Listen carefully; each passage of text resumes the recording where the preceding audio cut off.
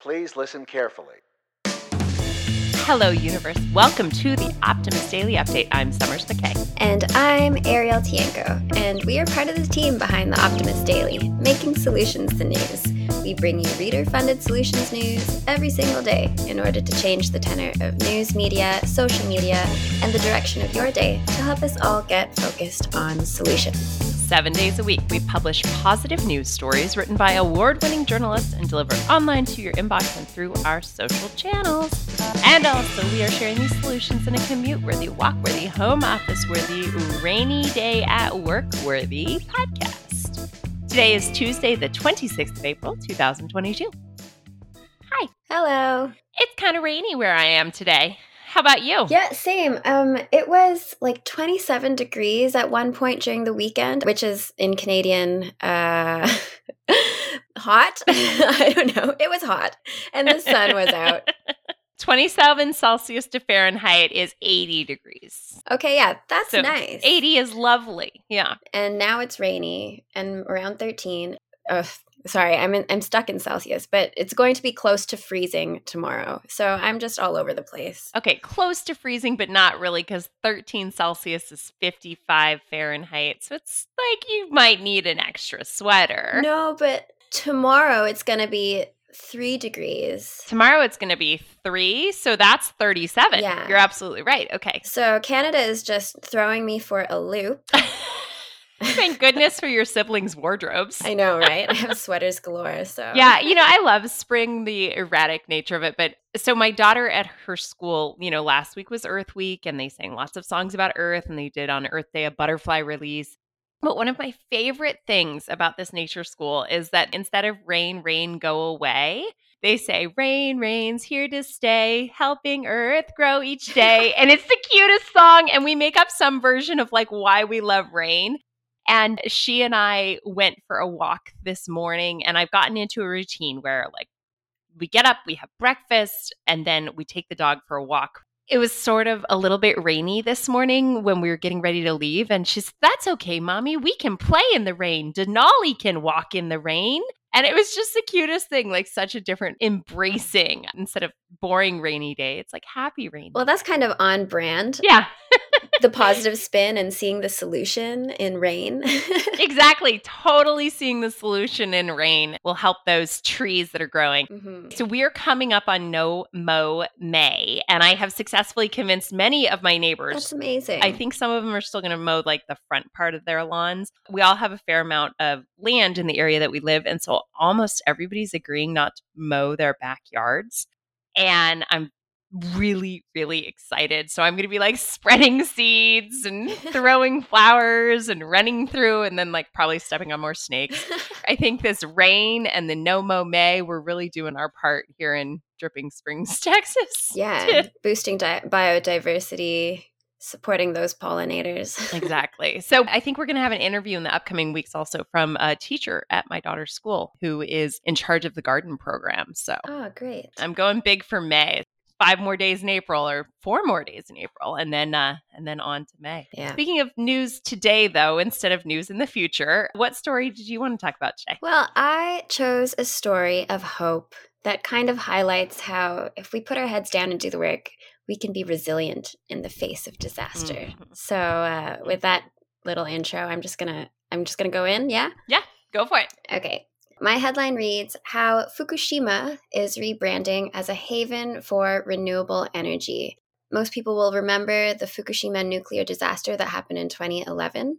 And that was kind of caused by the Tohoku earthquake and the tsunami that occurred on the 11th of March, 2011. Mm-hmm. 11 years after the tsunami, the nuclear disaster area is now hosting solar farms and producing green hydrogen and microgrids that are ushering in a new energy future for the region. Total transformation, basically. After the earthquake triggered the tsunami and prompted a meltdown at the Fukushima nuclear station in March 2011, the government, in response, set the 2040 renewable target in a bid to help residents kind of reclaim the place that they used to call home. So thanks to a really hefty financial package from the national government, they've made substantial progress in switching to environment-friendly energy resources. And at the end of 2020, Fukushima actually supplied 43% of its energy needs with renewable power sources, almost double of what it was in 2011.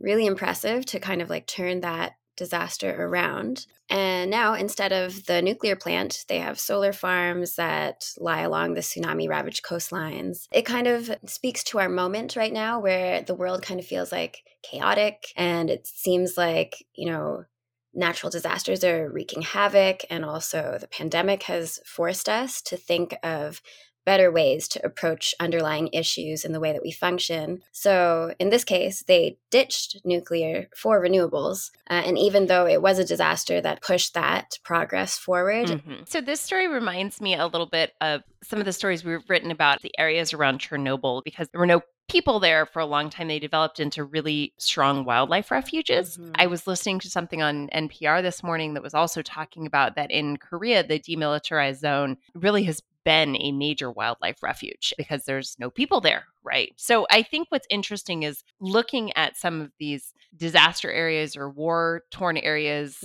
and identifying ways to turn them into something good is really a way to heal after disaster. My heart and mind are in Ukraine right now, thinking about all of the destruction and devastation that's there and sort of thinking ahead and when the conflict comes to its end, hopefully soon. Yeah. What we can plan to do in the future to help them reclaim their economy and reclaim their country and reclaim, the space. And so I think investing in green renewables and restoration and biodiversity in these areas is really, really impressive. So I like this story because it reminds me of all the other places in the world that we need to put this focus as well. Yeah, and so many places these days. But there also continue to be bright lights. So my headline is another global bright light that we are happy to see. It reads, over 1 million African children inoculated against malaria. Malaria has long been one of the deadliest diseases in Africa, and fighting it has been a tiring struggle. When the RTS vaccine came out in 2021, it raised hope for what could be a turning point in the fight against malaria. And for now, it does seem to have had a profound change on the 1 million children inoculated against the disease. Children in Ghana, Kenya, and Malawi have received one or more doses of the RTSS malaria vaccine. That's the million children. And the vaccine is proven safe, easy to administer, and greatly reduces the risk of the extreme fatal cases of malaria. The beginning stages of distribution of the RTSS vaccine were under a pilot program from the World Health Organization and have prompted the WHO to recommend an expansion of those vaccination efforts. If administered successfully to these other highly malaria-affected regions, the World Health estimates that the vaccine could save an additional 40 to 80,000 African children each year. Wow. That's a huge number of children's lives who will be saved. I was debating whether or not I was going to read this quote because I am going to butcher the Director General of the World Health Organization's name, but Dr. Tedros Adhanom Ghebreyesus is quoted as saying, as a malaria researcher in my early career, I dreamed of the day when we would have an effective vaccine against this devastating disease. This vaccine is not just a scientific breakthrough, it is life-changing for families across Africa. It demonstrates the power of science and innovation for health. Even so, there's an urgent need to develop even more tools to save lives. So, what are the other tools? RTSS broke the ground in the vaccines. There's also another vaccine in development using the same mRNA technology, which has been used in other vaccines for current pandemics. The World Health Organization is also waiting on findings on new vectors for controlling the spread of malaria, such as insecticide-treated nets, spatial mosquito repellents, gene-driven approaches, and sugar baits designed to attract and kill mosquitoes. Should any of those prove to be particularly effective, they're all going to be used together. So it is not just a single strategy of vaccination, but a comprehensive strategy to take down the deadliest of diseases for children in Africa. I love this story. I obviously love kids. I think kids should be healthy. I think that's probably a good thing. Yeah. We're kind of against the mosquitoes as well. Don't super love mosquitoes, even though I'm a birds, bees, and bugs thing. I don't get why mosquitoes exist. Anyway, we don't need mosquitoes.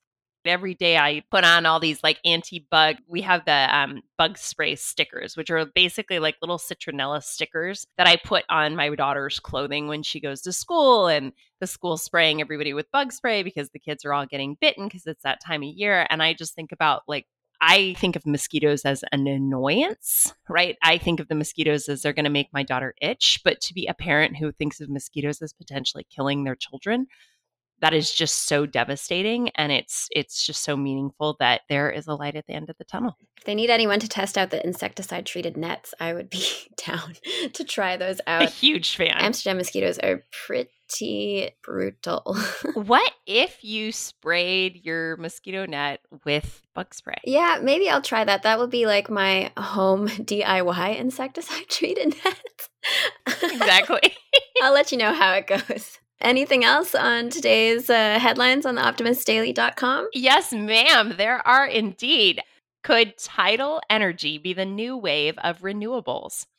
Why do we stick our tongue out in concentration? Do you do that? I think I do. I don't know if I do. I don't know. Practice mindful listening to get the most out of your conversations. And transforming migrant rhetoric is a key in preventing genocides. What else? The U.S. moves to protect old growth forests. There's a study that confirms you slow degenerative aging by picking up the pace. It must be about like mall walkers or something, power walking groups. Totally. That's awesome. 5 rules that will make you a better recycler. And last but not least, beat procrastination and feel good at work with this mental habit. Oh, luckily I already feel good at work. How about you? I feel great at work, but I will freely admit that on a rainy day, I kind of am like, I don't really want to work. Yeah, it's kind of cuddle weather, go take a nap weather. Exactly. It's definitely take a nap weather, but we're still going to work and we're going to have a great day and we're going to find more solutions. And we promise we will do what we do here at the Optimist Daily. Thank you all for listening. If you haven't already, consider becoming an emissary. And perhaps more importantly, know that we are reader-funded and reader-supported, and to support us for free, you can share us on socials, forward a story to a friend, and make sure to leave us positive reviews for our podcast on Apple, Spotify, or wherever you listen to podcasts. Be part of the solution-changing consciousness and addressing our world's biggest challenges with a problem-solving mindset. Let's keep the Optimist Daily free to all who need it, supported by those who can. Thanks so much for listening, and we will be back tomorrow with more solutions.